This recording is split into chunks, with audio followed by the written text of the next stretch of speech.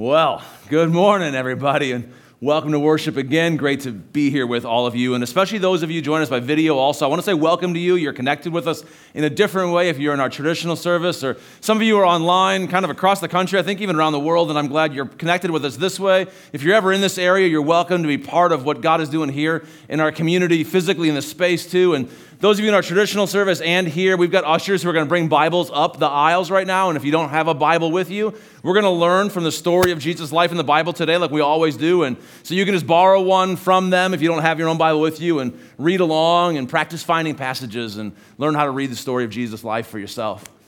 As a church community, right, we're in this journey right now. It's kind of a year-long series we're doing in worship in our growth groups. It's called According to Luke, because together we're reading one of the stories in one of the books in the Bible, a biography of Jesus called the Gospel According to Luke. And today we are reading about a group of people that Jesus encountered, and they're called the Pharisees, right? Hey, go ahead, raise your hands if you've ever heard the word Pharisee anywhere before, right? A lot of us have. And when you heard it, was it a nice word, right? No, I mean, if you've never read the Bible before, if you've never been in a church before, you may very well have heard the word Pharisee, and they did not mean it as a compliment, right? We're going to talk about the Pharisees today, and if you were throwing a party next weekend, you would not invite Pharisees, right? They are not party people. They're just a bunch of fun stealers, right? If you've ever heard of Pharisees, you probably know that we associate Pharisees with hypocrisy, which means like showing, it's putting on a show, doing one thing on the outside and being something different on the inside. In fact, the word hypocrisy, thousands of years ago, it comes from a word that means to be an actor in a play, right? To put on a show and be something different than what you actually are. Hypocrisy and judgment, right? Judging other people. And in Jesus' confrontations to the Pharisees, it's so often about judgment. And these things we're going to learn about today because the Pharisees they're much more interesting than we actually realize. And I think the Pharisees are very helpful for helping us understand who Jesus really was, what he was about, what Jesus really saw and was teaching a little more clearly than we can without them. When I think about these themes of hypocrisy and judgment, I am reminded how important they still are in our lives today. This isn't about things that happened 2,000 years ago. It's about what's still going on in our lives today. And I was reminded this last week how relevant judgment still is in our world when I joined a new gym last Friday. And I joined the most judgment-free gym in the world. Do you guys know what I'm talking about? It's called Planet Fitness, right?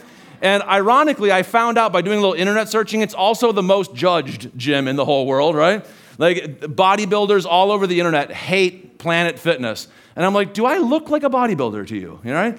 In fact, I know that I don't because, so my wife Amy and I go to Planet Fitness and we get like a tour of the place. And the guy who's touring us around and selling us on this place says, now you should know that the majority of our members are first-time gym members. I was like, that's what I look like to you. I get it. All right. That's a big selling point. I guess I didn't know, right? Anyway, and then I go home and I download the Planet Fitness app because I don't want to carry all the cards in my wallet, all that, right? And I download the app. You know what it says, the app, the tagline? The most judgment-free app in the world. That's what it said, right? I have no idea if any of this is true or not, but it sells. Apparently it sells. And I'm pretty sure it's more judgment-free than like Instagram and Facebook and all the places that you experience judgment all the time. This last week, on Wednesday night, our student ministry department put on an event for parents, and they brought in a parent speaker who gave a talk called Parenting with Purpose in a Distracted World, trying to help raise responsible, mature Christian kids in the world that we live in right now. And he put up this graphic, and I was like, man, that's what I'm talking about on Sunday, how teenagers are constructing their identity, how they're being taught who they are and what they experience judgment for. And he had 4 Ps. They are judged and construct an identity based on personal looks, performance, popularity, and possessions, right? Those of you who are teenagers, you experience this. You know the truth of this, right? I'm parenting one teenager, one soon-to-be teenager. The other thing that strikes me when I read this is, I guess I must be a teenager, right? I mean, we're still living the same stuff. This doesn't go away as soon as you get a little bit older. We add some more. Now we also judge people for other Ps, for their politics, for their parenting, for all kinds of stuff, right?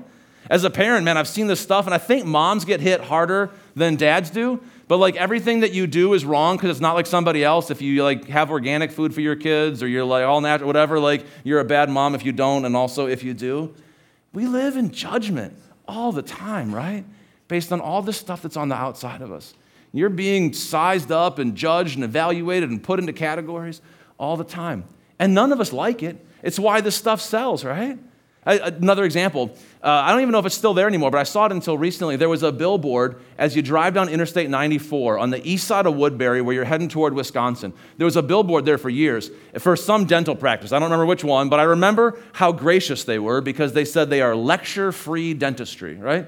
Not quality dentistry, not pain-free, not clean teeth, but lecture-free, right? Because that's what we need. Because we experience so much judgment in so many ways, in so many places. And although I'm sorry to say it, but if so many of us are experiencing judgment, a little bit of arithmetic will tell us that so many of us are doing it, right? We're not only experiencing it, but we're also judging other people. And when I was preparing this message, this came back to me real quick. Early this week, as I was kind of putting things together, that I had just done this last weekend. I had a very clear example in my mind of some people that I saw and heard over the weekend, and I just kind of came to this snap judgment about them and realized this is in my heart, We all do this Pharisee inside of us that sees people and puts a category on them and decides something about them and judges them. This was true of the Pharisees that Jesus encountered thousands of years ago, and it's this ongoing struggle for us today. And what I want to do is talk to you today, read a story of one of Jesus' very specific interactions with the Pharisees, and see how he kind of drives this thing even a little bit deeper. Because judgment is like the presenting symptom. It's where he got in conflict with the Pharisees. They judged the people that he loved. They judged him for loving them. They wanted Jesus to be more judging. It's all judgment on the surface. But really, that's just the presenting symptom. Like when you go to the doctor and you have a fever or an ache or a pain, and they try to figure out what the actual cause is, right? We're going to read the story of Jesus interacting with the Pharisees and driving it deeper to see what's the problem kind of underneath. So if you got a Bible, if you took one from the ushers, you open up your phone or your Bible app, we're going to read Luke chapter 11, verses 37 through 44. When this passage starts, Jesus has been doing some teaching. He's telling some parables. He's teaching people about God and about life with God. And apparently there are some Pharisees in the audience, right, that are listening because Jesus gets an invitation as soon as he's done with this body of teaching. Here's what the Bible says. In Luke 11, verse 37, when Jesus had finished speaking, a Pharisee invited him to eat with him. So he went in and reclined at the table. That's not because Jesus had bad table manners that he laid down. They didn't have chairs, right? So they had low tables and they sat on the floor and leaned over. But the Pharisee was surprised when he noticed that Jesus did not first wash before the meal. Right? There are like 9-year-old boys everywhere going, awesome, I don't have to wash my hands anymore because Jesus didn't. Okay, that's not actually what it's about. The Pharisees are well known to have had a particular practice of doing kind of ceremonial washings. I don't know that they cared a lot about germs and stuff like that, but there was a ceremonial washing of hands and dishes before a meal. It was similar to what happened in the temple, and they were just trying to say, this is how holy we are. We clean all this stuff before we eat. And also, it had a very important dimension of group bonding. Because the only ancient Jews who did this were the Pharisees. And so if you ate at their table, you did what the in-group does, and they know that you're one of the cool kids who gets to eat at their lunch table, right? There was a sense of belonging. And I thought about this, like, this is how judgment works. It's not just about judging individuals. It's about, are you in my in-group or not, right? So like the judgment-free gym that I go to, on this wall it says judgment-free zone, and on this wall it says, you belong. You belong, right? Now, so far, nobody's hugged me, known my name, welcomed me, given me anything, right? But they do dip into my checking account once a month. So that's what it means to belong. But it's what we're selling, right? Judgment-free, you belong. The Pharisees know how to tell who belongs. It's if you obey the right ceremonies, then you're in the in-group. Then Jesus said back to this Pharisee, now then, you Pharisees, you clean the outside of the cup and the dish, but inside, Jesus makes this contrast between outside. Inside, you're full of greed and wickedness. Just wrecked the party mood right there, didn't he? You foolish people, did not the one who made the outside make the inside also? But now, as for what is inside you, let's talk about that. Be generous to the poor, and everything will be clean for you. So Jesus sets up this contrast between what's on the outside and what's on the inside. And then he starts going harder. Woe to you, Pharisees, because you give God 1/10 of your mint, rue, and all other kinds of garden herbs. I'm going to explain that in a second. But you neglect justice and the love of God. And you should have practiced these latter things, justice and the love of God, without leaving the former, these other things, without leaving that undone, right? So the Pharisees had learned from the Bible, from the Old Testament, part of the Bible we still have, that what God wanted them to practice, this kind of sacrificial generosity. They would take at least a tenth of all that they had, a tenth of their income, and they would give it to God as an act of worship. They would sacrifice, and it would be giving it to God's work and God's service in the world and caring for the poor and providing for the worship of God's people. And the Pharisees were like, we want to do that. In fact, we want to be so careful to make sure that we're doing that we're going to make sure every little herb in the cupboard, we give at least a tenth of all that stuff so that we're not failing to live up to God's law. And Jesus is not critical of that, actually. That's good. Don't leave that undone. Please make sure that you give sacrificially to God. Jesus says, do that. But what about the weightier things? Not just conformity to certain regulations or standards, and you go, I'm good, now I don't have to care anymore. What about justice and the love of God? Like, let's focus, let's major on the majors. And then he keeps going. Woe to you, verse 43. Because you love the most important seats in the synagogues and you like respectful greetings in the marketplaces, that people would see how good you are and honor you. And woe to you, because you are like unmarked graves, which people walk over without knowing it. Right? Man, that's not a nice thing to say to somebody, is it? You are like unmarked graves. And that image probably means two things. On the one hand, the most obvious meaning is while you may look good on the outside, like there's not even a gravestone there and the grass is growing and there's flowers, that's cool, it's unmarked, but there's deadness underneath, right? There's deadness on the inside. I think that's probably the basic meaning of this image. But in Jesus' culture too, the Israelites had certain, again, regulations about how they're not supposed to walk over graves and they're not supposed to be in contact with death except in certain circumstances. And so he's saying, you're actually misleading people. You're trying to lead them toward cleanliness and purity and right ceremonies, but you're actually misleading them into things that they don't want. You're dead on the inside, and as teachers of God's people, you are actually misleaders of God's people. Oh, man, what a confrontation, right? I want to make three quick observations with you to try to understand kind of the spirit of what Jesus is saying here. So if you're a note taker, these are the 3 points that I want you to remember today. The first thing that we see here is very simply, Jesus cares about the inside, right? There's a real emphasis here on the inside over what happens on the outside. Jesus cares about the inside. And at the simplest level, this is so refreshing. This is such a refreshing change from the shallow, surface level, externally focused, judgment-oriented culture that we live in that makes judgments about you all the time based on what's on the outside, right? Remember those 4 Ps that I put up there, the personal looks and the performance and the possessions and the popularity? You're getting evaluated on those things all the time, right? You're not thin enough, you're not strong enough, you're not tall enough, you're not small enough, you haven't done a good enough job, you haven't earned enough, you haven't bought the right car, you're not dressed in the right clothes, what I expected from you, you didn't do, you didn't measure up, all these things. You're only as good as your most recent failure, right? I mean, we're experiencing this stuff all the time.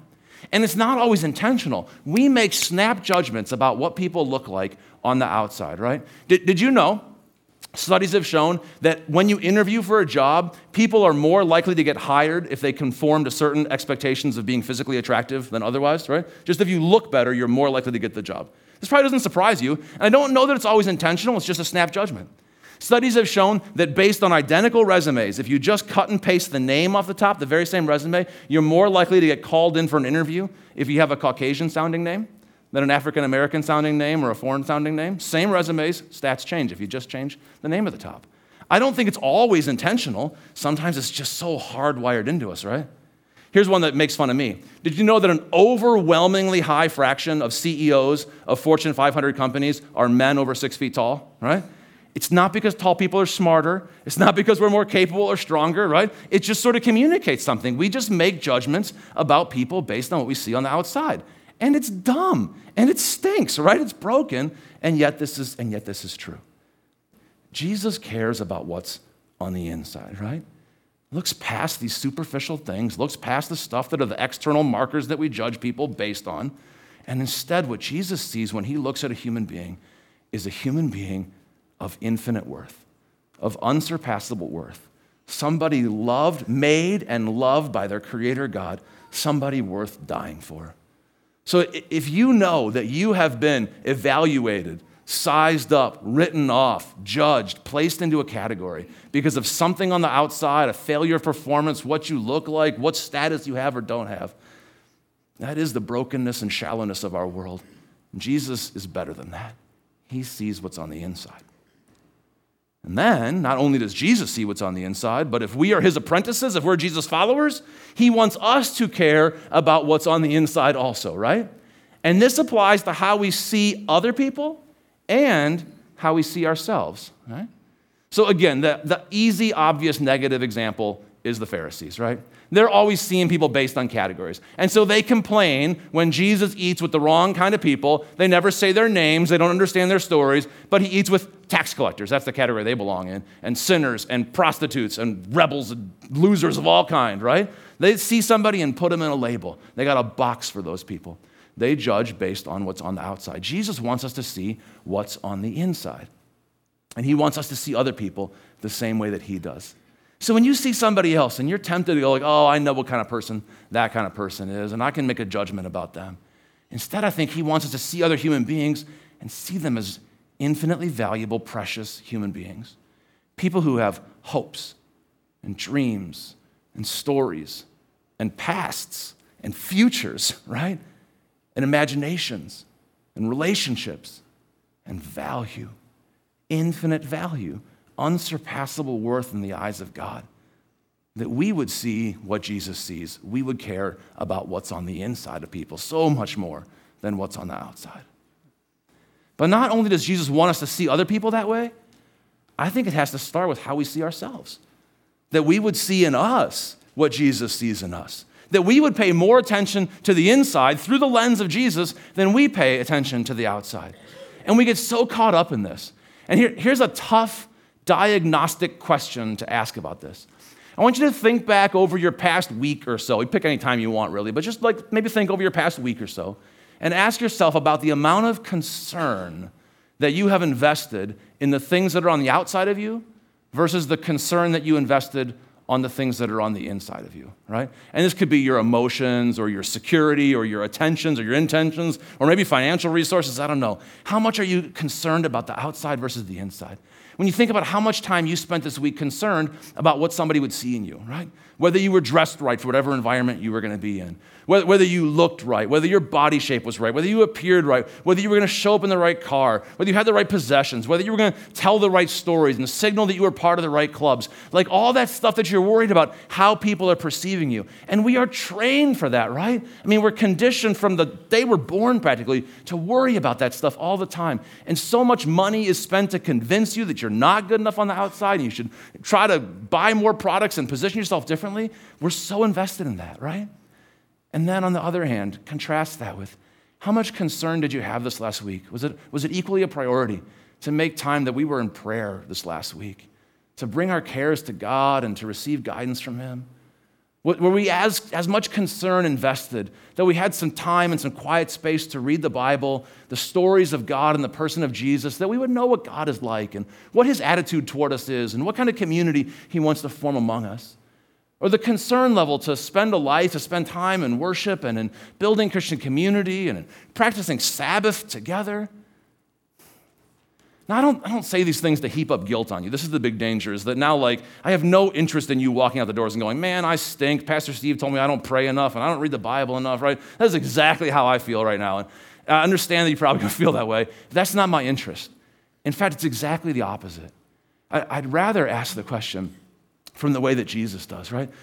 If we saw what Jesus saw on the inside of us, then we would be free to jump off that infernal hamster wheel that's destroying us, that dries up our souls, that makes us worry so much about all those things. And we could instead be free to pay attention to and be concerned with those things that matter, those things that actually feed our souls and foster joy, right?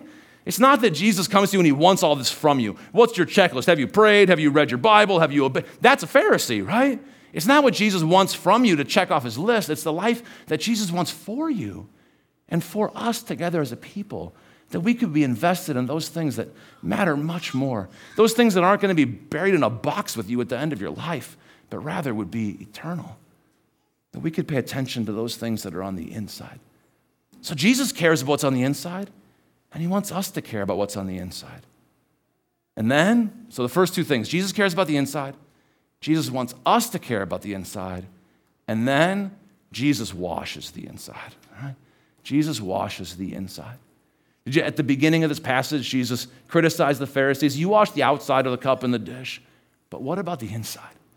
The implication is they wash the outside, but he washes the inside of stuff, right? And this is really important because I just brought us all to a very dangerous moment, right? If you ever care about the inside of yourself, if you've ever spent more than 5 seconds looking in the mirror of your soul, you're going to see something not pretty, right? You're going to be reminded that it's not so good in there, actually. If I spend any time at all reflecting on my own motivations, my own soul, I realize there's selfishness in there, right? There's bitterness in there. There's greed in there. There's unforgiveness. There's resentment on the inside. When Jesus sees what's on the inside, he sees that stuff. And this is a hard truth to tell, right? I mean, if you ever go looking at some other resource that tells you don't look at the outside, look in the inside. Whatever book you read, blog you read, podcast you listen to, talk show you watch, if you ever hear, look at the inside of you, what you're going to hear is look at the inside of you because you're so perfect and beautiful on the inside. The problem is, you know that's not true, right? We all know. And that lie is not going to get us to bedtime, let alone a sustainable life of peace in our souls, a life of peace with God. Instead, we hear the truth from Jesus that I looked inside the cup and I found stuff I needed to clean, and then I washed the inside of the cup, right?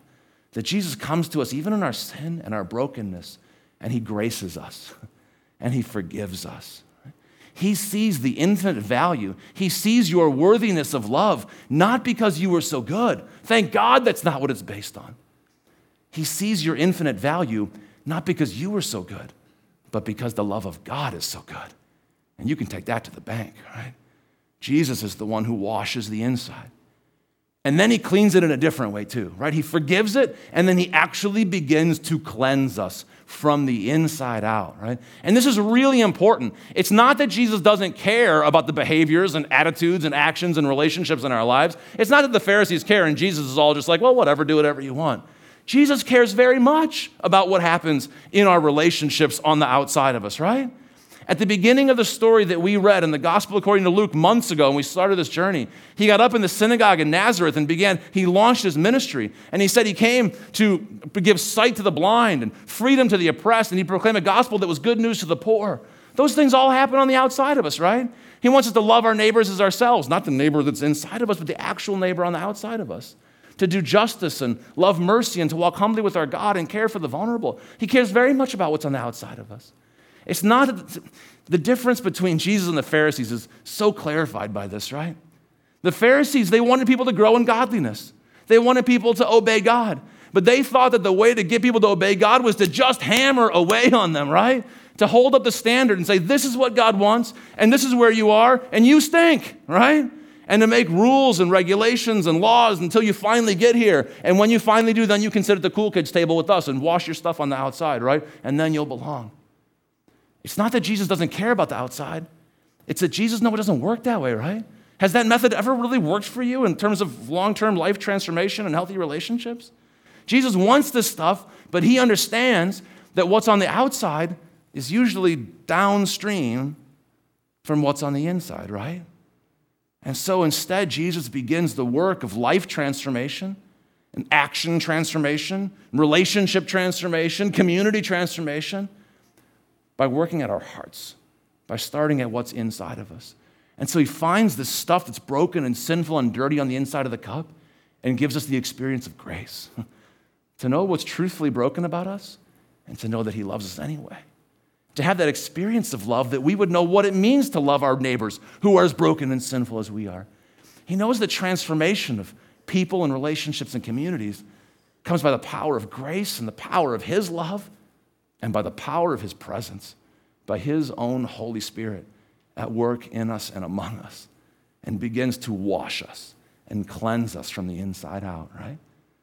Jesus cares about what's on the inside, and he wants us to care about what's on the inside. And then he cleans us on the inside. He's the one who washes us on the inside. So here's what I want you to do today. I want to give you one line to remember from this sermon. If you've been taking notes already, maybe just one more thing. And if you haven't, this is like your shortcut to the one-line summary, the whole message, all right? I want you to say with me, I will trust what Jesus sees, okay? Say, if you're like watching at home, if you're in the traditional sanctuary, all of us, can we say that together? I will trust what Jesus sees, okay? And this starts with you, right? With your own identity. We are tempted, we are forced, we are pressured to construct identities based on what everybody else sees in us. All the stuff that's on the outside, we're trying to put together these pieces and trying to conform to their expectations. And I think Jesus wants you to know who you are. I want you to know what Jesus sees in you, all right? I will trust about myself what Jesus sees, that you are a beloved child of God, that you belong among his people, that he is drawn near to you, that he is with you. I will trust what Jesus sees.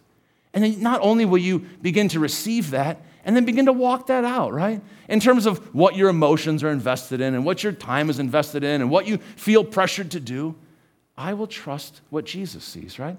And so if you wrote that down somewhere, maybe you could tack that up somewhere this week where you're going to see it, all right? Maybe you want to put that up on like your bathroom mirror that you're going to stare in and see the externals like every day this week, or maybe put it in your car, only look at it when the light is red and you come to a complete stop, right? Or put it in your Bible or someplace where you're going to see it. I will trust what Jesus sees, right? I'm inviting you to have faith in Jesus, to trust Jesus in this, to believe what he sees in you. And then as you trust what Jesus sees in you, that we would also then trust what Jesus sees in others, right? Because you're going to see people and they're going to come with all kind of externals, but let's look through those, right? Not that they don't matter. Jesus does care about what's on the outside of us, but don't stop there, right? See what's on the inside. A creature made by God, loved by God, of infinite worth. Somebody that was so valuable to Jesus that he'd die for them, right? And if he's that loved by Jesus, wouldn't that person be loved by us too? So that's what I want you to remember this week. Where you go, wherever you go this week, remember the love that God has for you, that Jesus cares about your inside, and the love that God has for others too, that we would trust what Jesus sees in us and sees in them. Let's pray for God to give us the eyes and the power to see that. Father in heaven, we thank you that you're good. You're so much better than the shallow, toxic imaginations that we form for ourselves, the culture that we live in, where we judge one another based on all these unimportant things. And I pray that by your Holy Spirit, you would enliven our hearts. Give us the eyes to see what you see. Give us the faith to trust what you see. That you would help us to trust what you see in us. That you would give us the faith to know who we are in you and to trust your love for us. And I pray you'd so fill us up with the power of your Holy Spirit that we would trust what you see in others. We pray you be in charge of us, right? You build this community. You are Lord of this church, and we acknowledge that your priorities reign here. And we just want our lives to conform to yours. Make this to be a church that's made in your image, not run by Pharisees, but run by you. We submit to you, and we trust you. We trust what you see. We pray in your name, Jesus. Amen.